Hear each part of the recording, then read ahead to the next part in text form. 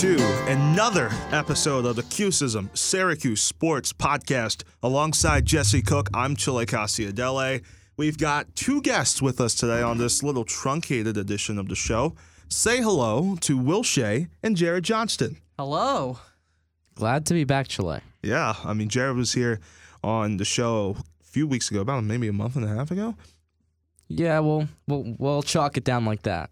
I remember I think I filled in for Jesse one week. It was first couple weeks of school, parents' weekend for Syracuse football, a hot start for them when we were actually covering them. I remember that. Good times, right? It was kind of a banger of an episode. You know, I wish I had been there for it, but that's why it was so good. I think it was. I'm not sure about that. I think it was one of our longest, if not the longest episode in Cusism history. It was a pretty long episode, but it was still, as I said, kind of a banger. It topped out at nearly an hour, but Jared was talking about the football team off to a hot start at that time.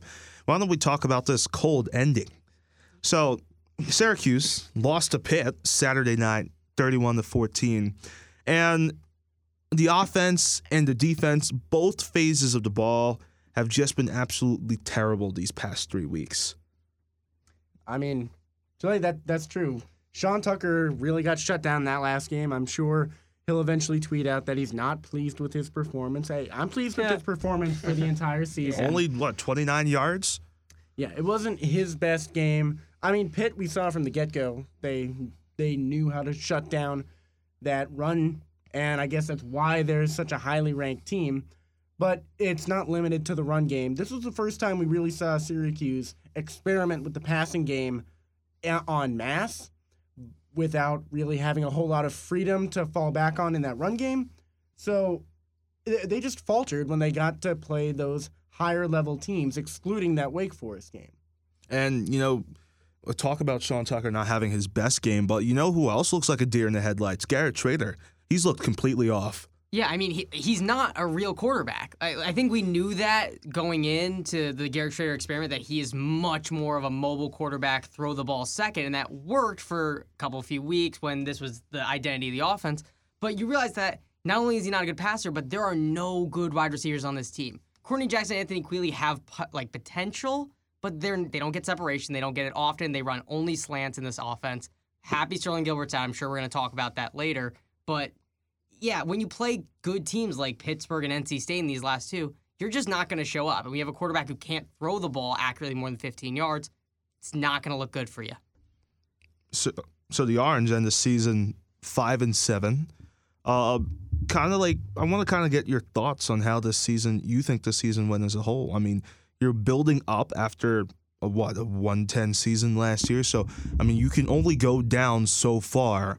But how do you really assess this season? I mean, I think on the whole, this season is a positive. Considering going into this season, the Orange were considered the worst team in the ACC, and by a pretty wide margin. There were a lot of, other than Duke and Georgia Tech, there weren't many other teams considered bottom feeders in the ACC. And Syracuse showed up 5 wins, 1 win away from a bowl game, and really just blew their chance with the last 3 games. They should have been in a bowl game, especially with their 1-possession losses earlier in the season. I think this is a win of a season. It's just a bitter ending to a really good year for them. Yeah, now, so I was going to say, were they really 1 loss away with all of those 1-loss possessions? So, or 1-possession losses, sorry. So they really were much closer than 1 loss away. They were maybe a couple plays away. But now they're going back to the drawing board. Potentially could see some players transfer, but I don't think it's likely that we'll see Garrett Trader or Sean Tucker or Damian Alford or Anthony Queeley leave the program. Same goes for guys on defense like Michael Jones or Garrett Williams. So I think we'll probably see a very similar team. But as of earlier today, no more Sterling Gilbert. Dino Babers has a new coaching staff to hire, as a couple other assistant coaches left. What are your thoughts on how that's going to progress as now we start the clock towards 2022? Yeah, Jesse, when I'm looking at it, the one thing that I realize, what's the bigger picture in all of this? We're blaming the offensive struggles on the fact that there were no really weapons to use, besides the fact that, one, DeVito couldn't throw and Garrett Schrader couldn't throw either when it came down to it. So even when they make these changes looking into the future of their program, what's the biggest thing that we need for Syracuse football to see out of them as just media fans, whoever you may be in the picture of Syracuse football, is who they're going to be able to recruit. And as far as when you look at Dino Babers' track record, he's not been able to pull people from New Jersey, big places that you need to get, the metropolitan area, because really, upstate New York's not going to get you that much. There's TJ Conley. That's really all you talk about when you think of New York high school football. And I think that's something that's really important to look at, that even when you think about who Dino could bring in, I don't think it makes much of a difference, because there were a lot of things like Dino called Damian Alford Bambi, blaming him that he's inexperienced. He needs to grow into his frame. Well, Dino, that's all you've brought into the program, and that's all you've got. So, I mean, my biggest problem looking at this season, too, was that if those were the only weapons you have, you need to trust them, because that's all you have to work with. Otherwise, you were shrouded into a one-dimensional offensive system. So now when they're trying to redraw and re-scheme this, if they don't trust the receivers they have, I don't really think they get anywhere, because it's not like they're going to be able to pull anyone to be a weapon on this team. Yeah, and you talk about recruiting, right? And that's something that we've talked about on this show for weeks now. And if you look at who's helping to recruit for this team, I mean, who did you lose today? You lost your tight ends coach in Reno Ferry. He was the primary, District of Columbia, Maryland, Virginia recruit, 40 Orange. He helped recruit people like Sean Tucker and Marlo Wax. I mean, you didn't even use the tight ends anyway, so I don't get why he was important at all. But hey, Maximilian Mang is a saint. I was so excited about him this year. But you see, now he's gone, and that's an area of the country that is probably one of the best, and we just talked about this, not just football, but pure athleticism as well. So now you're losing one of those main pipelines, and you can look at the upside and see who's this team going to possibly bring in to try and fill that void. But when you lose somebody who brought you literally a possible Heisman candidate in Sean Tucker, I don't think it's probably slim at this point, but definitely throughout most of the year, a strong Heisman candidate in Sean Tucker. What are you going to do going forward? I honestly don't know. I mean, that's huge. The DMV is a very underrated area, especially for football, because there's not a lot of powerhouse schools in that area outside of Maryland, really. Exactly. So Syracuse being able to tap into that was huge, because Marlo Wax and Sean Tucker are two of your top 4 players from this season. Losing that's big. However, I think Syracuse's strength really is the transfer market. They used it really well the last 2 seasons with Chris Bleich and Garrett Schrader, and I think that's just going to keep going. They're not going to recruit great prospects or great recruits as of right now. It's not their identity. It's not what they're strong at. But they can get transfers going from bigger programs to build themselves up in a lower-class ACC team like Syracuse to be something better than they usually are. I think that's their strength at this point. I think you're all forgetting the great state of Massachusetts. I went to watch my old high school, Sharon High School's Thanksgiving Day game. They started off the game with an onside kick that they recovered. Then they got beat by 27 points. But they started off creatively, and that's what Dino needs is creativity. Chile, you're a big high school football guy. I'm always seeing your Twitter about your high school back in Pennsylvania. Delco County, Alden. So just from the Pennsylvania standpoint, a market that Syracuse has access to, what's going wrong with Dino? Why is that? I mean, you think it's you repeatedly say that it's probably the best high school football market in the Northeast.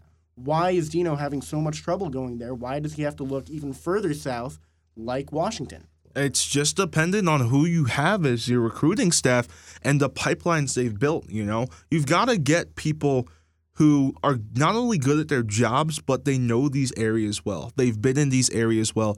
They know the coaches, they know the families, they know the players, they know the players' uncles, their wives, all this stuff. Now, I don't even know what I said there with players and their wives since they're high school players. But some of them are 18. That's true. It's not unheard of. Let's keep going. But you understand what I'm saying in that you have to be ingrained in the communities that you're trying to come out of. You can't just go there and just be like, hey, we want your football player. That's cold.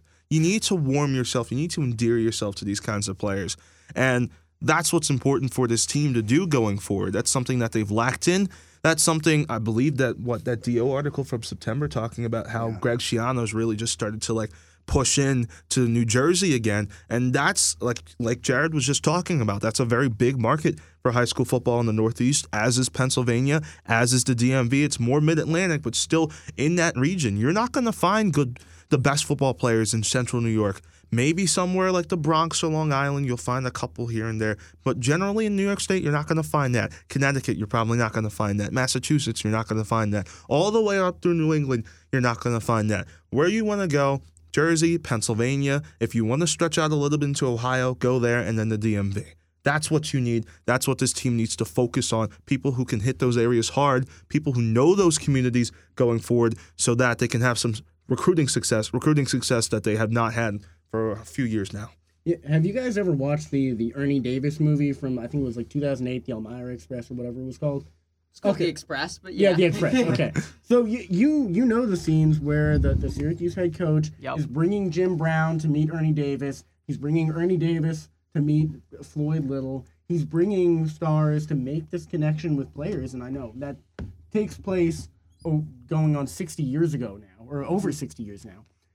But isn't there still that same principle? 100%. But the problem is Dino's not that. Dino's not a household name. Dino's not some top-ranked recruit isn't going to be excited by Dino Babers walking into his game. Like we're Syracuse media. We don't want Dino Babers No, walking we don't. Dino's just not proven that he's a good enough coach and a big enough name to get that attention. And the problem I really think is there's no player that's doing that either. Syracuse has had some really good football players over the last couple of years. None of them are notable enough and big enough to recruit other people. I think finally with Sean Tucker you might have one, but unless he becomes this outspoken, really pro-orange guy, which he hasn't not shown the case to be, but he's not Josh Black. He's not someone who's sitting on Twitter preaching the choir of Syracuse Orange. But if you had that, you could get other people to come to Syracuse. But you just don't have that right now. There's not that culture of let's get people to recruit and people to come here, and we're going to make people great, and we're going to get people to the draft. That's what you need. You need someone and a system to create that level of enthusiasm in the Syracuse football program.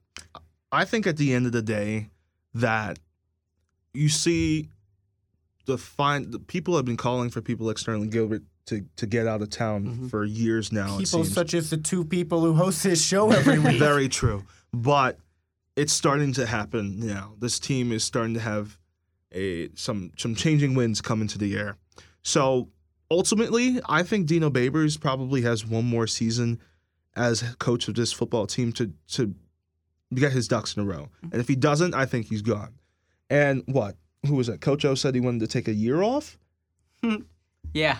So listen, Go Orange. I think at this point, Dino Babers probably has one more year left to prove that he's got something with this team. What is proof? What does he have to go next year to prove it? Does he have to make a bowl? Does he have to win 8 games, 10 games? What does he need? I think he at least has to make a bowl game. Okay.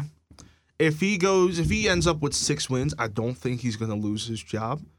But again, that's up to the athletic office to see, and the boosters that ultimately will have that decision as to what happens with Dino. But I do think that the bar, while not the highest, is still there. You've got to get 6 wins, and for the majority of this season, this team was sitting on that, but they just couldn't get over the hump. So I think relatively it's an easy hump to get to. But if they have this same record at this point next year, if they have a record worse than that, I think his time in Syracuse is over.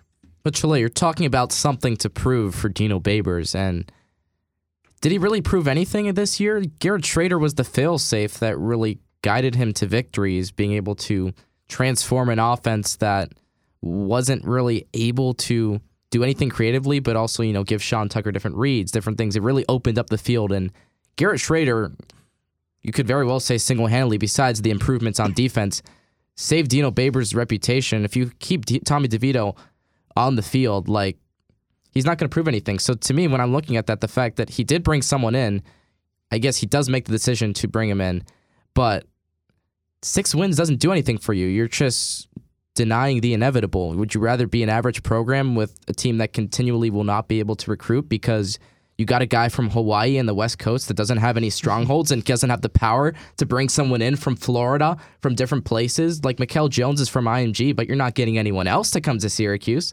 because only people that will come from IMG to come to Syracuse, people with something to prove. So you break it all down, maybe he'll get 6 wins, but like you said, if there's prospects of a guy like Ed Orgeron, which the only reason he'd come here is because he coached here before. You're not going to get another name like that. If you get a chance at that, you're blowing the whole thing up and you're starting over and you blowing everything up because it gives you more of a ceiling than you could possibly ever have. Your ceiling right now is 6 wins. In the future, once Garrett Schrader's gone, it's even less than that. I think this is Dino's ceiling, and I think if he even hits 6 wins, what kind of bowl game are you getting? Like the Idaho Potato Bowl? Like, do we care about playing Eastern Washington? No. That shouldn't be Syracuse's level when you think about the reputation and the history they have. They're not trying to bring in people to have a 6-win season. They want to see Jim Boeheim win another national championship. They want to see guys like Floyd Little caliber players that can guide Syracuse to glory days, and that's something upstate New Yorkers haven't really and won't be able to see for a very long time. Well, that's the thing, right? I mean, this team, this program as a history is just, its glory days are long gone. How many people remember the glory days of Syracuse football? Maybe one of my track coaches who tells me about Ernie Davis and Jim Brown all the time. You know, whenever I go back, they're like, oh, yeah, you know who went to Syracuse? Ernie Davis and Jim Brown. I'm like, yeah, I know. But, like, for people back then, maybe they knew Syracuse was a big-time football program. I think now and I'm not saying this is a good thing at all, but I think maybe the athletic department and people generally see Syracuse football as more of a mid-tier, mediocre program that's meant to stay that way. So, again, our caliber of success, obviously, if I was running the athletic department, if Dino Babers doesn't get at least, 8 wins next year, I would probably fire him. But there are people who would be more willing to accept mediocrity. And I think, objectively speaking, that's what we're looking at with the athletic department generally talking about this team going forward. Yeah, you have to think about, John Wildhack, first of all, because it's, at the end of the day, his decision, what happens with a lot of the coaching staff and all that. So is Syracuse, a lot of it is money. Is Syracuse football bringing in enough money with the current team that mediocrity is okay? And that does play into recruiting because you need money for travel. You need money to really entice these recruits. So is mediocrity a good step? Because I don't think Syracuse is at mediocrity. Mediocrity is 6 wins to me. 6 wins for a team like Syracuse, I think, is mediocrity, and I think they have the potential, and clearly did have the potential this season, to be way better. So, is being mediocre that next step that's going to start to bring in more recruits, bring in more transfers, that's then going to elevate the Syracuse to a team that possibly could be like Wake Forest and take on the top of the ACC, could be like Pitt. Could that be the next step? Jesse, when you really think about it, the pull that Syracuse needs to have is, one, getting people to come into this frigid, cold environment of Syracuse, New York, in the middle of the upstate area. That's one of your first problems, right? You got to pull people to come here and freeze in Syracuse. And the way you got to pull people is to have big names, and that's not what you have. So, that's why when I really look at it, if you want to be a program that succeeds past mediocrity, 8 wins, 10 wins, starts thinking about getting ranked, which was a conversation if Syracuse really won those one-possession losses, which is kind of insane to think about, right? But they need to have a name brand, and that's not what you have with anyone in football, athletics. Like you said, what's Sean Tucker going to be to this program when he leaves? Joe, not much at all. I think you would be the guy to go for that. Somehow you got convinced to come up from Tampa. So, what was last year the first time you saw real snow? Well, I've been skiing in Colorado. Okay. I've been skiing 3 times, but the way I describe it to people is I've been on vacations, but this is the first time I've actually lived in the environment. And I'd say that it's definitely an enjoyable place because of the people you meet and things like that. But if you're a football player, right, and you're being brought to this environment, you need to have everything catered to you. You need to advertise a whole experience because ultimately it's the team's job to provide everything you need to do your job. And when we really think about it, at the end of the day, would you rather be in Florida or would you rather be here? Would you rather be in University of Florida with 100,000 people? Would you rather be in the big house if you can have that pull?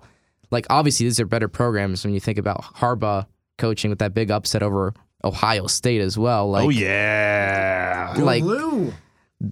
Those are just great environments that you don't even have to have the pull as a head coach, from the fact that you can play against 100,000 people in the big house and hear people.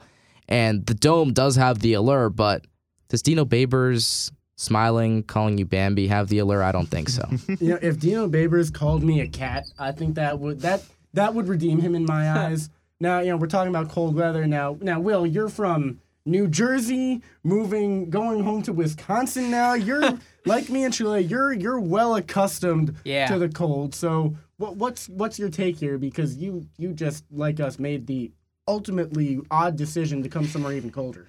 Yeah, I mean, I agree with Chile that the glory days of Syracuse are gone.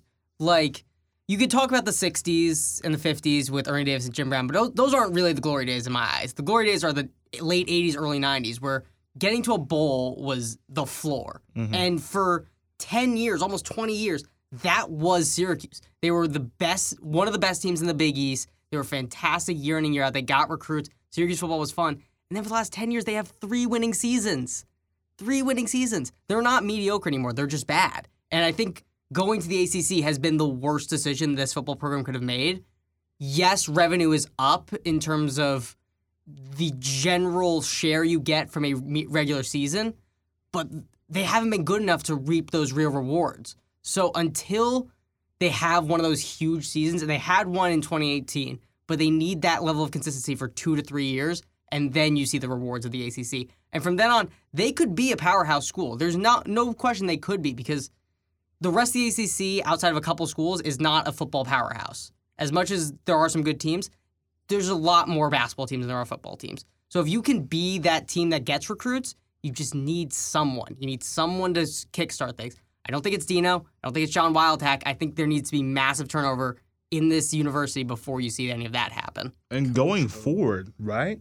The ACC is a basketball conference. Mm-hmm. As much as there are good football teams, we talk about teams like Wake Forest now, teams like Pitt who are always well coached, teams like NC State that's on the come up. But this, and Clemson, of course, isn't what they were a few years ago, even as early as last year, But the ACC, like we've said, is a basketball conference. So going forward, Syracuse, yes, is a basketball school, is a lacrosse school. Syracuse could be a good football school. Mm-hmm. This team, had they won 3 or 4 more games, would have been, and 3 or 4 more games that they could have won. Yeah. Talking about that stretch where they played teams like Clemson and Wake Forest, this team could have been in the conversation for winning the ACC. Probably not the national championship, but in that conversation. Yeah. So if you think about it, and we're talking about assessing the season here, how close were we to calling this season a success? Are there still problems that this team would have had to go through? And am I actually more happy now that it's kind of the season that the Orange have kind of forced them to be honest about themselves? Yes, but at the same time, part of me, the fan in me, knows that this team had potential to be better this year and wasn't. And part of that was bad play on the players' part. Part of it was terrible coaching decisions by Dino Babers in a lot of these games. But it really could have been a better season. 100% it could have been a better season. I mean, you dropped a game to Florida State. And this was Florida State when they were losing to FCS schools, Florida State. Yep. Jacksonville State, baby. Let's go. That's unacceptable. And I know Wake Forest at the time was undefeated, but you lost on a game-winning touchdown on a very bad defensive play by Deuce Chestnut. Burn. Those are mistakes you just can't make. Clemson, missed field goals, missed extra points, stupid mistakes letting up sacks. You can go back and be like, they should have probably lost those games. You shouldn't be beating Wake Forest, and you shouldn't be beating Clemson. But to be in those games and lose those ways, those hurt way more. The fact that they won 5 games doesn't feel real. You could have told me this team won 2 games, and I'd be like, yeah, that makes sense in the way they played when they were this bad and the way they made mistakes when they were in games. They didn't deserve 5 wins, but at the same time, you could have told me they won 8 games by sheer dumb luck. I'd be like, yeah, that makes sense because they got lucky so many times. So it's just such a weird year to look back at here. And you think back to those games, and you can narrow it down to a bunch of plays.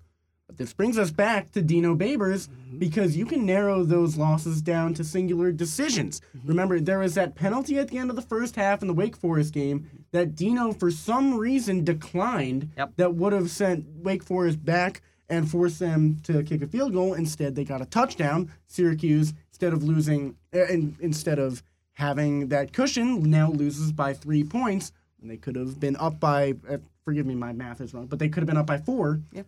Or 1 if they had just gone with the field goal. I don't know. I'm not a mathematician. I'm not. We didn't come here to play school. But then the Clemson game as well, 4th and really short on a really risky long field goal when you had, at the time, the man who was top 3 in the nation in both rushing yards and touchdowns, and Sean Tucker ready to go. Garrett Schrader also in the red zone, spectacular. Among quarterbacks, I think he was tied 2nd in the nation at the time. And Andre Schmidt, who had missed, I think, 2 or 3 short field goals to that point in the season. So it's not a gimme. Mm-hmm. Yeah, Dino Babers, he's great at motivating players, but we've seen he doesn't know how to recruit, and when it comes to crunch time, he will almost always be there to make the wrong decision. And I know you can be a backseat quarterback, you can be a coach from the stands, but when there's 50,000 people, or the Carrier Dome holds 50,000, when there's 30,000 people all thinking one thing, and the man with the headset decides to go the other way, the problem isn't with the play, it's with the man with the headset. Yeah, absolutely. Hey, why don't we move out of this cold weather a little bit and head down to the Bahamas a little bit? Yeah. I mean, the weather was warmer. Way But warmer. was the performance any better? I mean, not really. And we're talking about, of course, we'll be talking about the women a little bit later too, but let's start talking about the men's basketball team and their performance in the Bahamas for the Battle for Atlantis. So they end up 1-2 in the tournament. They lost to VCU and they lost to Auburn. That expected. Auburn's the 19th, no problems 19th there. ranked team in the country. Makes sense. Their one win came against Arizona State. Yeah, disappointing. I mean, even the Arizona State game, they were winning way more at one point. They were up, I think, almost 20 at one point, and it finished as an 8-point win. Not good. Don't like that at all. They came back in. I thought they were going to lose. I really thought they were going to blow it out with 2 minutes left. But the bad loss is VCU. You just can't lose VCU, especially coming off a really terrible Colgate loss. Exactly. Where you have to respond and show, hey, our defense isn't actually that bad. Like, they gave up 100 points to Colgate, and then they turn around and give up only 67 to VCU, but score only 55. The offense is the bread and butter of this team, and you score 55 points against VCU, a bad team. And outside, in terms of starters, outside of the Boeheims, you really didn't have anything. Nothing. You had Swider, you had Edwards, you had Gerard. They only had 6 points each. You know, that's terrible. Cole Swider especially, 2 for 14 shooting, just could not find it. And when you don't have 3 scorers, you don't have anything. Because the best part about this team is 4 people on this team can shoot really well and can go off at any point. And that's what happened really in the Arizona State game. But when they're cold, where does your offense come from? It's bad. Well, you can think back to that Colgate game where Syracuse lost because Colgate hit threes and Syracuse did not. And it shows you we've been pondering what to do about Joe Girard. Is he going to be better now that there are fans in front of him? And we were really excited to watch Cole Swider come in. Mm-hmm. And sure, Syracuse, you go back to last season, they ramped things up at the end and made that great push to get an 11 seed in the NCAA tournament. But can you rely on that every time? They're losing to, as you said, bad teams. Yeah. Yeah, but Jesse, even if your scorers are hot, it doesn't do you any good if you use your bench. The big thing from the Arizona State win, that was a huge takeaway, even Jim Boeheim spoke about it in the press conference, was that he wasn't going to trust his bench players, his new players in his system, to play against the press from Arizona State because they were a smaller team that was quick against them. And he thought he was more confident in his starters to break the press, so much so that Benny Williams, Symir Torrance, and I think it was Frank Anselm played only like 15 minutes combined, 5 minutes each, and Anselm only posted 2 points out of 92. So all your starters were picking up the points, and that only set the precedent for the next game where your guys were gassed because they had played all of the minutes on the floor. And again, it comes down to the fact that you have these guys that you need to bank on the system here, even if not just when they're shooting, but when they're playing defensively, and there's no one else that really Jim Boeheim can lean on. And that's something to think about last year when this team, obviously they had Quincy Guerrier that transferred out to Oregon, but when Cole Swider came in and other guys came in, they were like, all right, there's answers, there's people to contribute, and right now, it doesn't look like it's anything like that at all. And you talked about how the teams didn't have, or how they were gassed after the game against Arizona State, and you talk about the turnaround. It's a less than 24-hour turnaround. Yeah, I think there's two parts of this too. There was a great thing I forget who broadcasted, but someone said that right before the press happened, they hadn't subbed since 5 minutes into the first half. So their fifth game into the season, they're already playing a 5-man rotation. That's not good. Right. That's really bad, especially for a team that we thought was going to have depth. We thought they were going to be really deep. Yeah, because they brought in all these guys, and we thought, okay, all of them are about the same level. This is pretty solid. And then you play 5 of them. You don't play Benny Williams, your 4.5-star recruit, whatever you want to call him. But that was really sad. And then the thing about the press, which was terrible, was you have one ball handler in your starting lineup. It's only Joe Girard, and even he's not that good. He got ripped on a couple this weekend. It's just not, Buddy's not a ball handler.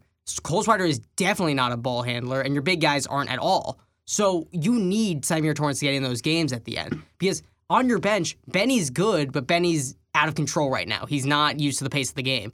You need Symir, and Symir has not proven that he can be a capable defender and a capable scorer on this team. So if you're only using him in press situations, it just takes away from everything else you can do on the floor. That's why Arizona State almost stole this game, is because you have no ball handlers. You need to teach people ball handling. Well, yeah, and Symir Torrence is a guy from the Golden Eagles that was getting 5 minutes and 2 points a game. So how are we going to trust him to do stuff now? The Syracuse native, it's tough to see. Yeah, I didn't appreciate I've got friends in the Cronkite school out at ASU. I didn't appreciate the nervous texts I was getting from them. So I was happy to see the Orange pull that one out, but it wasn't. They shouldn't be just pulling that game out. They should have beaten VCU. And a lot of the concerns that we've been raising are player usage, strategy. So it brings a question to my mind. Do you think that Jim Boeheim, after 40-plus years, is getting complacent? He survived better media than us, but is he getting complacent out there? No, he's not. Jim Boeheim is one of the top 5 coaches in college basketball history, and it's not really close. He's a fantastic coach. You said history.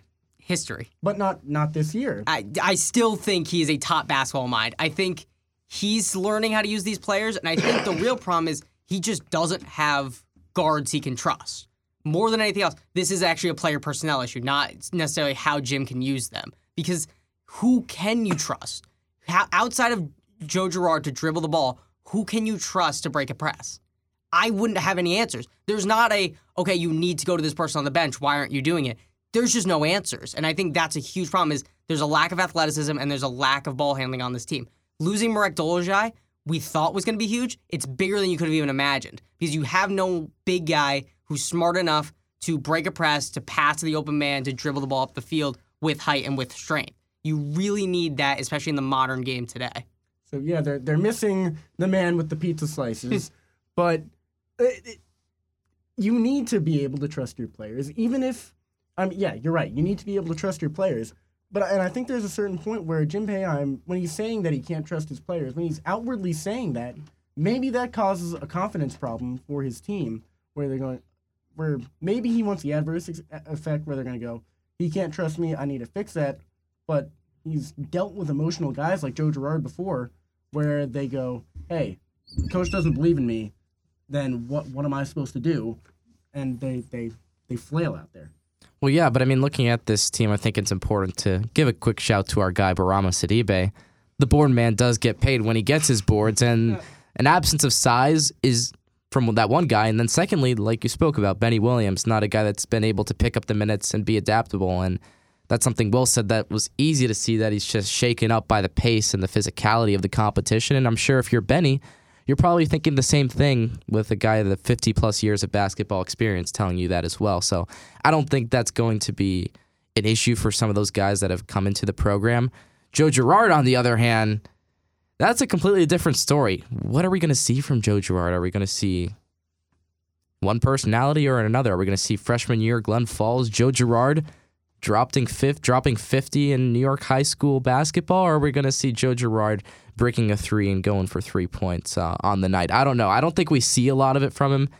Like you guys said, he's being trusted to be a ball handler and a playmaker, and when you really look at him, he's not really doing much better than Buddy, who's a guy who's a guard who's just trusted to shoot as far as assists and playmaking. So that's another problem that you can really chalk down to the fact is Jim need to have thought of that in the beginning, or did he intend to play a game with more bigs? Secondly, I mean, you spoke about morale. I mean, Joe Girard dropped out of the Sportscaster U program with Matt Park, so if that doesn't tell you about his level of adversity and recovering from a mistake, so I don't know what that'll tell you there. Well, what are we going to see from Joe Girard? Well, a lot of trips to the dining hall, if you ask me. Oh, jeez. Look, he's really improved it there, and he is in better shape than last year, but ultimately there's an athleticism that it comes down to that Joe Girard is lacking, that he had in his freshman year. He has the capability for it, but hey, if he wants to keep working with Matt Park, then he needs to send the calories off to Never Neverland. I'll give him a break. He has looked better this year. He's had a few good games, like some really good performances. I know against who was he? He put up 20. Oh, against Colgate, he put up 27. He looked really good out there. It's just he's the only guy, and he's small and he's unathletic. He's the only point guard. He's relied to do. There's so much relied on him, and he's not that guy. Hey, Will, you were like a D2, Yeah. basketball We've been over recruit, this. and you're out of shape now. So how does he fix that? Like what's? I'm not asking for like the dietary regimen that he needs to go through, but in your eyes, as someone who's played basketball at a competitive level, with some guys who we're seeing in the ACC right now, Yeah. what does he need to do to be able to, get a little more athleticism to him and just keep up? I mean, one of the issues he has is he's very right dominated. It's one of those things where you would actually square him up to go left. He does not have a left hand currently. And his drive lefts are always to go left to go right, meaning he'll fake left and then he'll swerve his way back right to get to his right hand for the finish. And that works against teams that aren't strong in the paint, the guys who aren't 6'10", built like trucks. But when you have a team like Auburn or you have a team like Arizona State, or Illinois with Kofi Coburn, sure, those guys can bounce you off your mark way too easily or beat you to the spot. And he gets turned around so easily. When he gets turned, it's an easy rip. There was a play against Arizona State in the second half, right before they started pressing, where Joe is, I'm sure we've all done it, we've done that back and forth. He'll go to one cone, turn, go to the next cone, that drill. He was doing that all the way up the floor, and the guy let him do it. Because he knows he's slowing him down, he's killing clock, and by the time he squares up at the three-point line, it's an easy rip because Joe just leaves the ball out there.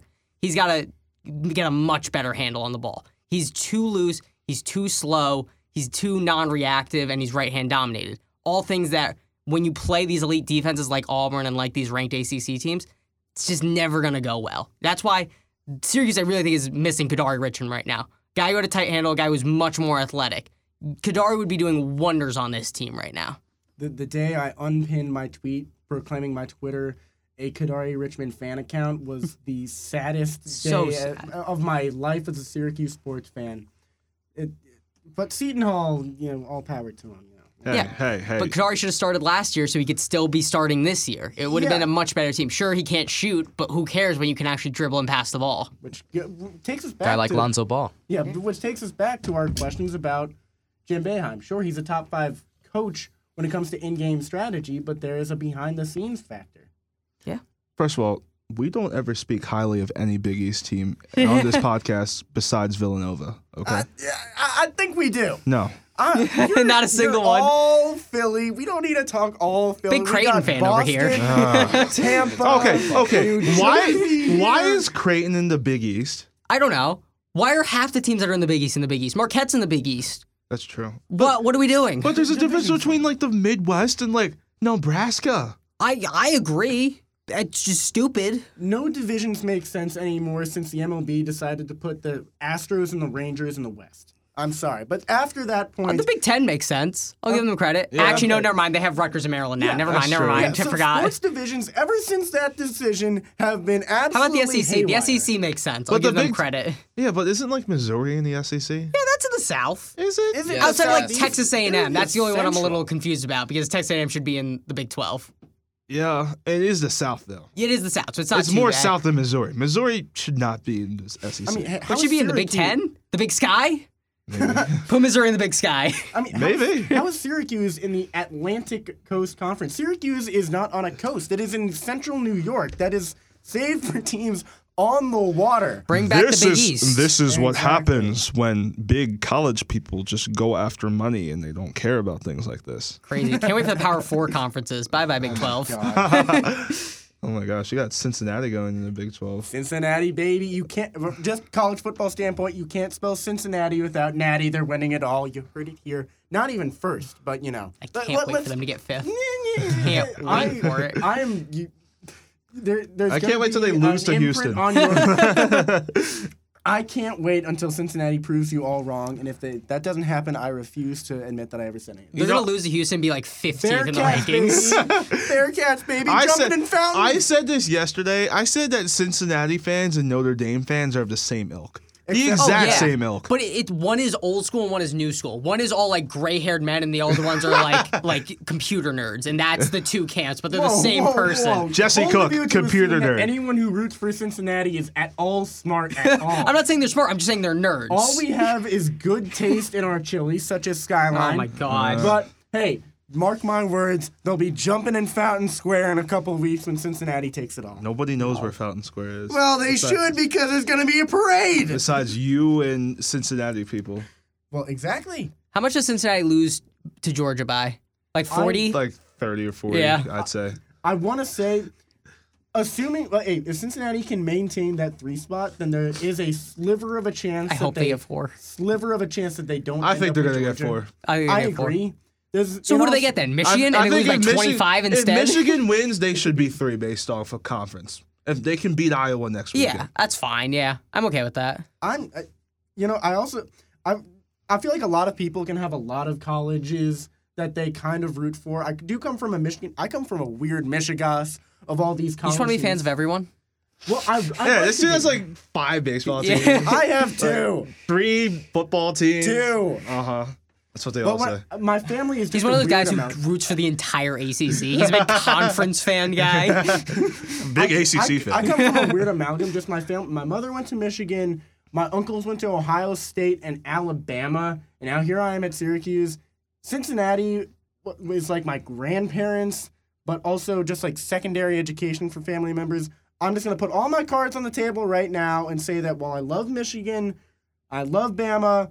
My team this year is the Cincinnati Bearcats. They're going all the way. Say that in 10 years. Not all the way. 10 years. Not all the way. It's just that they're still your team. No, but this is exactly it what makes happens sense, with all these teams in the American, you know? Everybody kind of has their like little blip and then they just go back. Like, listen, I'm from Philadelphia. I saw this happen to Temple football. Yeah. You know, UCF, Houston had this. SMU's kind of having it right now. Yeah. You know, I mean, there was a stretch where Boise State was a literal top 5 program for like 2 or 3 years, and now who talks about Boise State? Who cares about Boise State? So like, Bluegrass fans. yeah, only them. this is what happens. A good coach builds a good program and then they get swallowed up. You know what would be cool? If Syracuse wasn't a Power 5 conference and could do that every once in a while. You That'd be wish. way more fun. Oh, yeah, it would. Hint, hint. Move back to the Big East. Leave the ACC.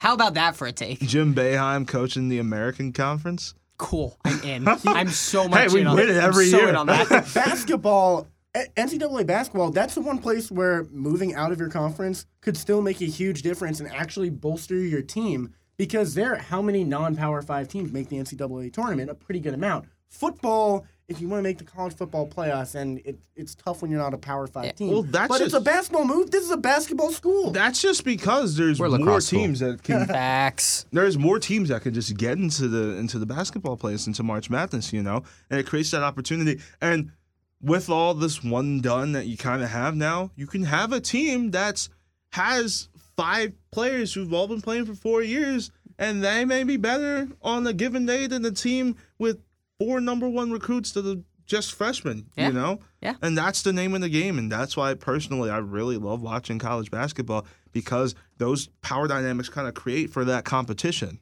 All right, here's a take. I don't think it would ever happen, but Syracuse does a reverse Notre Dame and becomes an independent for basketball only. And you have your schedule to conflate with how good your team is. So that way when you have a really good team, you stack it with all these power teams, these ranked teams. When you're bad, you play your Colgates and your mid-majors and all those stuffs, and you let them go. So and you're just good all the time. You're just good all the time. You're just good all the time. This is what Notre Dame does every year for football, and This they is get away true. with it. And This they've is been the true. college football player twice. Yeah, I'm gonna bring up Sharon High School again. Oh, Oh man. my God, it's two references. Well, no. So they decided to leave. They played in the Hockomock League in Massachusetts, a pretty good high school league. They decided to leave in football and become an independent team, thinking that it was all going to turn out nice and rosy. They won 2 games this year, and they were bad games. So Massachusetts I feel- athletics. Yeah, it's the highest form of athletics. yeah, quiet. And I tend to see a few parallels from Sharon High School to Syracuse. One, they had the greatest broadcaster of all time, myself. And then Cap. 2, Herd cap. Bro, they tore down my broadcast booth. They're building a new school. They tore Cap, down my cap, cap, broadcast cap. I guess that shows what they really thought about you. Yeah. Yeah, They Gary. underappreciated. But yeah, I see a lot of parallels there, and I think basketball could work. So if it was basketball only, I like that idea. But Syracuse, they like to tie we like to tie our sports together. So football would go too, and I think it would really backfire there. Yeah, football being independent would be awful. Who wants to play Syracuse? Syracuse Nobody. lacrosse being independent would be the best thing ever. No, it would be the worst. No, but it would be hilarious to just see them destroy like these low level. Oh yeah, no, good point. Good point. College. No, yeah, good point. All right, let's wrap this up with a little women's basketball action. They were also in Atlantis. the Bahamas, Yeah. or Atlantis, the Battle for Atlantis. Yeah, they had their games the week before this past week, in which the men played. So we broke down the USF loss. They were 23 at the Go time. Bulls. But we Yeah, have we got Florida man here. Yeah, we got the Sun Dome, not the Carrier Dome, as they call it here. But since then, they played Buffalo and Colgate. Well, we covered that Buffalo one, but we also covered Colgate as well. Just a really tough stretch for this team. Yeah, this sucks. I'm gonna be honest. I mean, did we not expect it? I mean, we were expecting this, though, at some point. Yeah. I mean, you expect it, but like for a brand new team, this is a really tough stretch. The Like, only standout is really Chrislyn Carr. You know, yeah. she's averaging 13 points per game. She had 20 against Colgate, 23 against Buffalo, 18 against Minnesota, 14 against USF. Outside of Chrislyn Carr, there hasn't really been a bright spot for this team, but I think that was expected. I mean, they're just so small. That's really the tough part. Is they are so small. They get crushed on the inside. No, there's no defense they can have. Losing Camila Cardoso is a bad move. Is not a hot take because she's so good. But man, it's crushing this team. You need a rebounder. You need a shot blocker, and they have someone who's 6'1" playing center. It's bad. Yeah, when I was actually at the game today against Colgate Chile, and so I was basically filming via camera courtside, and their center right now is Alacia Styles, which bless her because she's my favorite. She's my favorite player on the team. Like you see her haircut, she's rocking it like Dennis Rodman. That's my girl right there, Alacia Styles.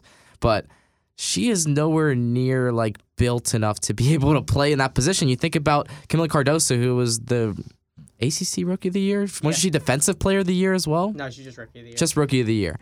But she was a player who, I think 6'4", 6'5". She slotted in as the tallest female player in college basketball as a center in her freshman season out of Brazil.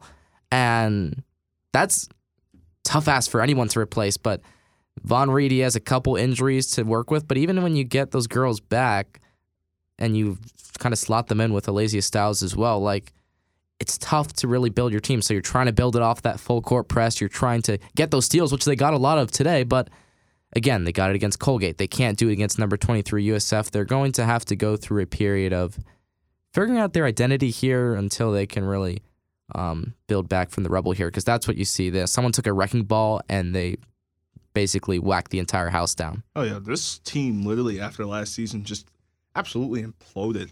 You know, Chile, I wouldn't be surprised if that was like a women's college basketball record, the amount of transfers that went out, like 12 transfers. I would not be That's an surprised, entire no. roster. Yeah, it's sad, you know, and we've talked about at length the circumstances regarding that and how this season is, and you know, I do feel bad for Von Reed because I feel like he's not going to last past this season, but at the same time, it's also not his fault. John Wildhack essentially just threw him the role of this team, a severely depleted team. It was like, here. Well, no one wanted to be a part of this program is also a huge thing to think about. No one wanted to try to get a bunch of transfers in, so that's what Von Reed was working for. You couldn't really get and pull from recruits. One recruit that they got, she's number 30 on the team. I can't remember her, but she's a freshman that's playing like garbage time minutes. Like, they're just getting people that they're just trying to mesh together, and it's basically what you're thinking about is Von Reed is trying to make a Frankenstein of a roster pretty much. Yeah, Chile, I mean, we've discussed this at length in recent episodes, but maybe Von Reed being there isn't so he can be a good coach or even be the coach of the future.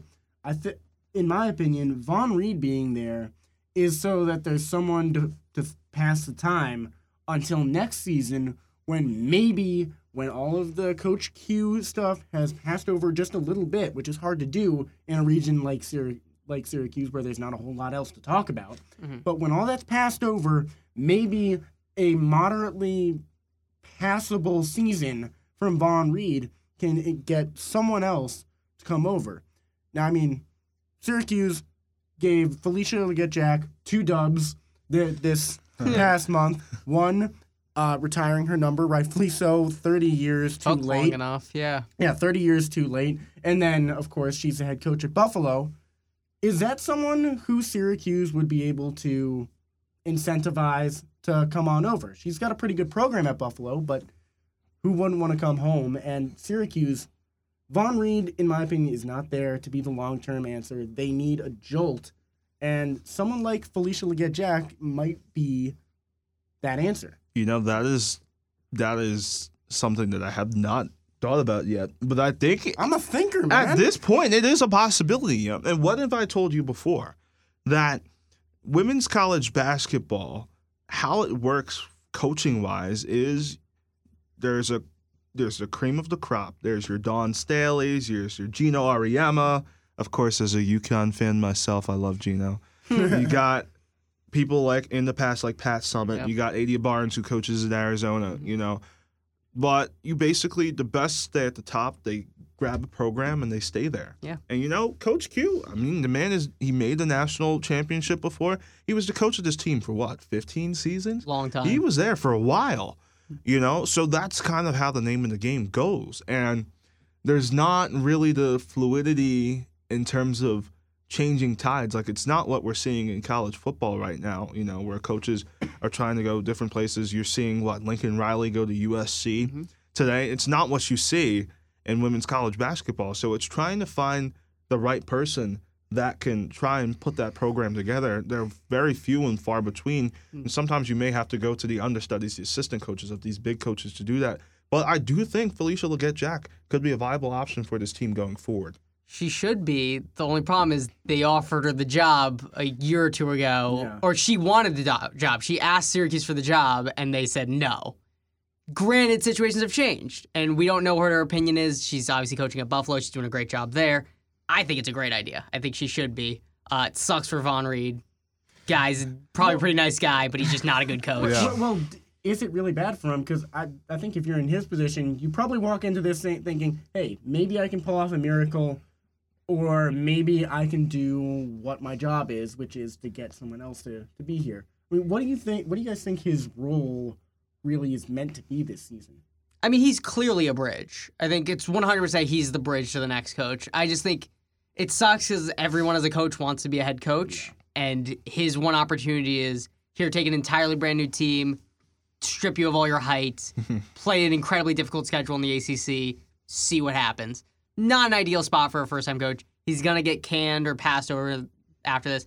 And it probably doesn't lead to another job. Because unless you have a shocking run somewhere and you get some notoriety, like you said, women's basketball isn't a huge turnover sport for coaches. Mm-hmm. You pick someone and you stick around trying to build a program. Von Reed's just not going to be that guy. It just kind of sucks. You talk about him just going back to assistant coach, though. Oh, he could. That just sucks for him that his first opportunity as a head coach is this. I think he's got to test the waters, I mean, is he going to get any job offers? He could. I think that with the roster that this team has right now, if he produces a somewhat mediocre record, maybe at 500 or maybe a game under 500 or something like that, I think it's unlikely.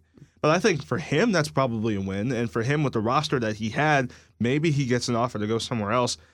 Maybe he wants to take a break if somebody replaces him. You know, if you think of it, he'll probably not be happy to go back to assistant coach and serve under the person who basically cost him his job. But I think he probably also knows his role, but you don't coach to lose, you know. Like every other coach in the world, you want to go win a national championship. So he's trying to do that just with a very bad roster. And again, he got handed not even leftovers from what was left of Coach Q. But he's trying, and this is just how we're going to have to read the season. We're barely into the season. We haven't seen ACC play. We saw one game. And They got stomped by Notre Dame. Yeah, and Notre Dame, who's a rebuilding program of their own, they're not even at full strength after Muffet McGraw retired a couple of years ago. So they're still on the come up. We'll see how it goes against stacked teams like Louisville. Yeah, but Chile, I think it was actually Jesse that mentioned this.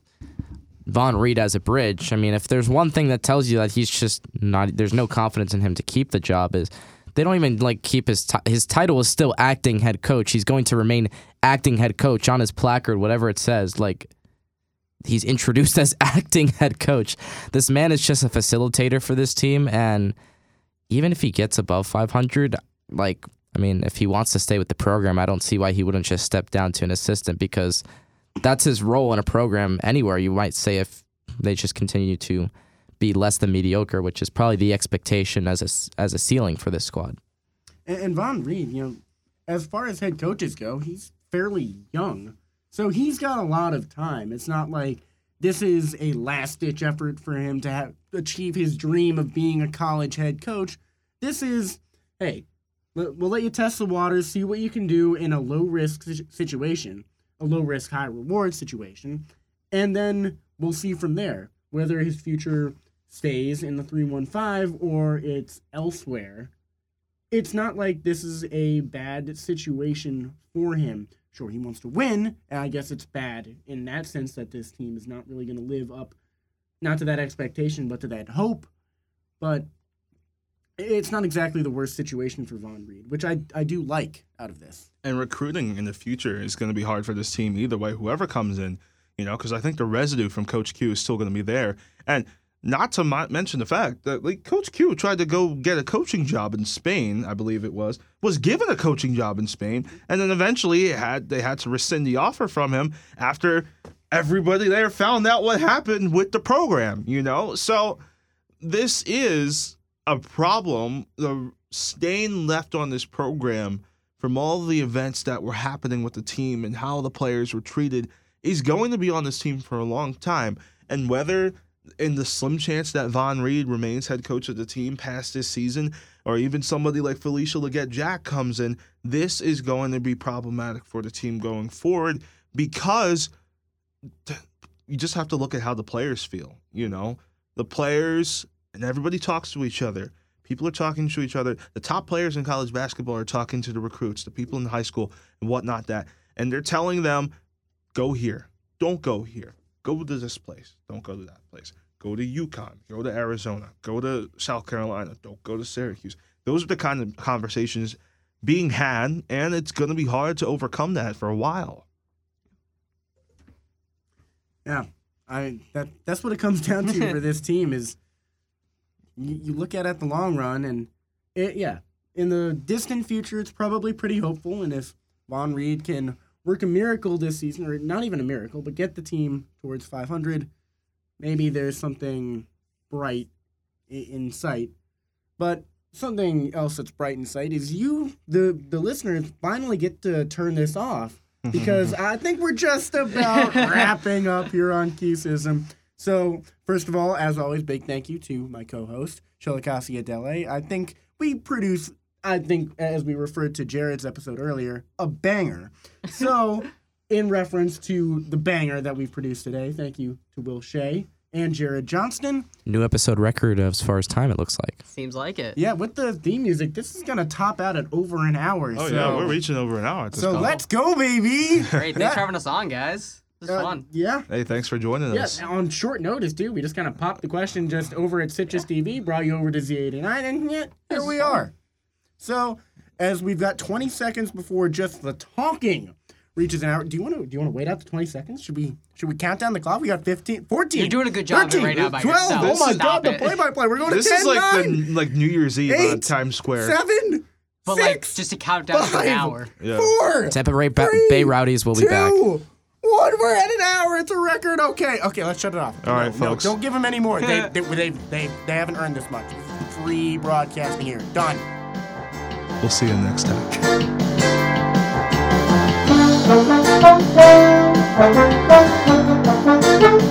Thank you.